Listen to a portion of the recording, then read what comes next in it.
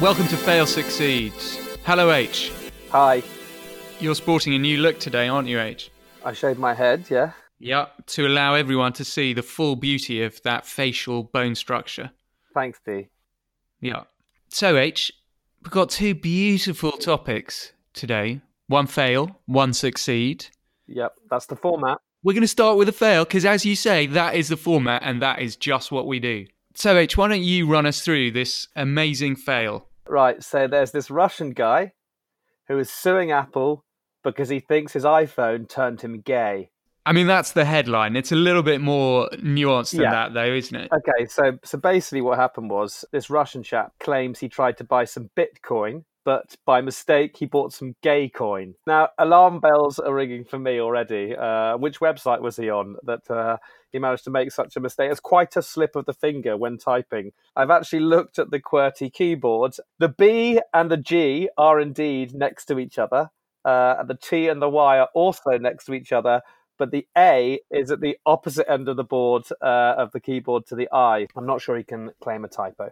But anyway, the currency arrived and had a delivery message saying, "Don't judge it until you try," which he then did apparently with great vigor. Now he's got a boyfriend. He can't look at women, and he feels estranged from his parents, and so he's suing Apple because he claims that they have pushed him to homosexuality through manipulation. Yeah, and it got me thinking, actually, as quite often is the case with these topics, they get me thinking, H. Yeah. And it got me thinking that, you know, if an app can turn you gay, what else can an app do? Yeah, sure.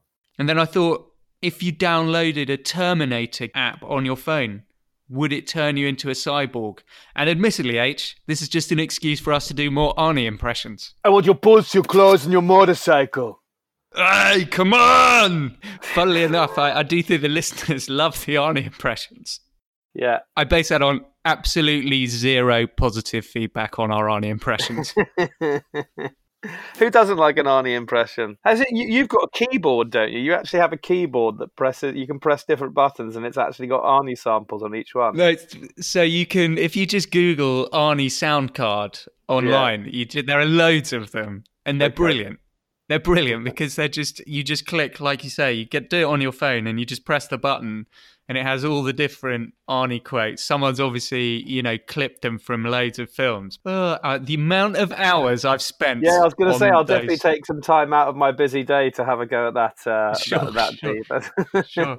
I'm not sure he's going to win this case, I'll be honest. And I think that maybe this gentleman might have had other persuasions all along. It's a pretty incredible alibi. But just can you imagine being so terrified to come out in your own country that this is the kind of excuse that you have to come up with? It's madness. So on that note, we will leave our fail this week, which is the man who's claiming that his iPhone turned him gay. H, we now move on to our success. And as I said, that's just the format. And our success this week is the world of esports. Yeah. And this is just a general sort of overview of the world of esports and how big it's become. And I was astounded at some of these stats. Yeah. So Fortnite, everyone knows the game Fortnite by now, right? So Fortnite has 250 million players worldwide, which is just extraordinary, right? But what is even more extraordinary is that at the recent Fortnite World Cup, 40 million people tried to qualify for the World Cup, which has a top prize of $3 million and a prize pool of $30 million. And apparently, I mean, this blew my mind. 30% of internet users watch live streams of people playing video games. I'm not saying that everyone who watches porn is a gamer, but I'd hazard a guess that everyone who is a gamer watches porn. I mean, that is a bold assertion, H, and a sweeping generalization. I apologize. Are the people that watch esports always gamers themselves? Do some people purely spectate? I mean, I don't go curling, but I don't mind watching a bit if it's on. So, yeah. I mean, you're right. I do think there are probably quite a few people who don't play, but just watch. I can see why people are watching video games these days, because they're a bit more interesting than when I was a kid. It's no longer just deflecting a ball going back and forth. But I think if you look at some of these video games, you need to be almost like a dexterous savant just to avoid having a seizure mid-game. Dexterous savant. All the pinging and fizzing going on around you. God, I sound old. Have you seen video games now? Just pinging and fizzing and I don't know. It just Pinging and fizzing. But yeah, anyway, so you know this main guy, the biggest gamer in the world. He's not stout. I just mean like the most famous. Is a guy called Tyler Ninja Blevins, and he reportedly earns $500,000 a month. And I bet your mum wouldn't have yelled at you so much to get out of the garden if she'd known you could make that kind of coin. Well, but the guy who won the Fortnite game, he was saying his mother had the Fortnite World Cup. He was saying his mother had broken his controller and thrown his Xbox away in previous years. Right. And I think those guys, like the guys who won, do spend some ridiculous amount of hours per day. I do take the point that it's not necessarily all bad, right? People are finding kinship and social inclusion and, being part of a group or a tribe in playing these games.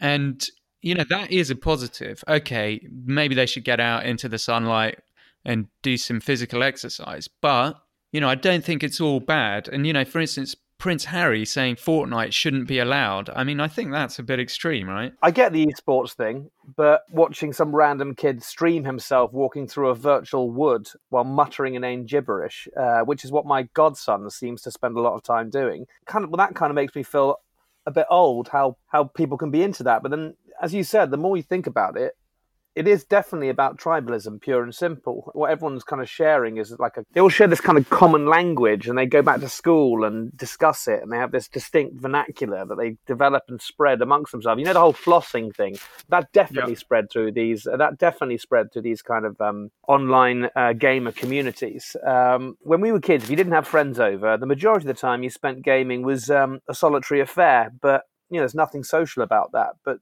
now you can be on your own and simultaneously connected to a whole tightly knit group of online friends. And these friendships are they're pretty deep, they're real, and they're becoming increasingly the norm. Well, my friend Dave plays a game called Mech Warrior, I think it is. And he takes it very seriously. He's got this team which has been together for years. If anyone leaves the team, there's a long interview process. What? And they have to, there's an interview process, and you have to audition to get into this mech team that they're in. And Dave even can see how much practice the people in the team are putting in. He knows if someone's lagging behind, so their skill set's not going to be capable of making the team compete at the level they want to. They spent whole days collaborating on a campaign. But what was interesting about this was after about 5 years of this team being together, they finally decided to meet up and go on holiday together from all over the world. They hated each other. No, they didn't. They'd gone really well. They came all together from all over the world. They went on holiday together. I'm sure Dave was surprised to find out that Lara had a beard, and that Big Frank was 4'6", and Ian was a freakishly tall and softly spoken BDSM addict called Otto. But apart from that, they had a lovely time. So I think, maybe we're behind the times on this, and an increasingly virtual world is maybe not such a bad thing. The addiction side of things, though, I kind of get, because a lot of people are worried about the addictive nature of gaming. Because I don't know if you know that I was actually quite a keen gamer. Were you? Yeah, definitely. For when? Years and years. From the age of 11 to 24, probably. A few years ago, I thought about getting back into gaming, and I suggested to my girlfriend that perhaps when she asked me what I wanted for my birthday, that maybe a PlayStation if she was feeling flush. And she said, yeah, sure. And she thought it would be useful for me as a composer to potentially get back into the gaming world, to see what gaming music was like. So I kind of fobbed it off as research. So she was happy to go ahead and get this. And then I thought, all right, okay, great. Then maybe I'll just get my eye back in. And I downloaded Civilization onto my computer. I didn't sleep that night. I spent the entire night up, and so all day one day, all night, and most of the next day. After which she saw my behavior, and the PlayStation was completely off the table at that point. So I can see how it is addictive. The success of esports, which is growing and growing. H, we've come to the end of a beautiful episode. Thank you, as always, for your insight, H, and we will see you all next week. Goodbye. Goodbye.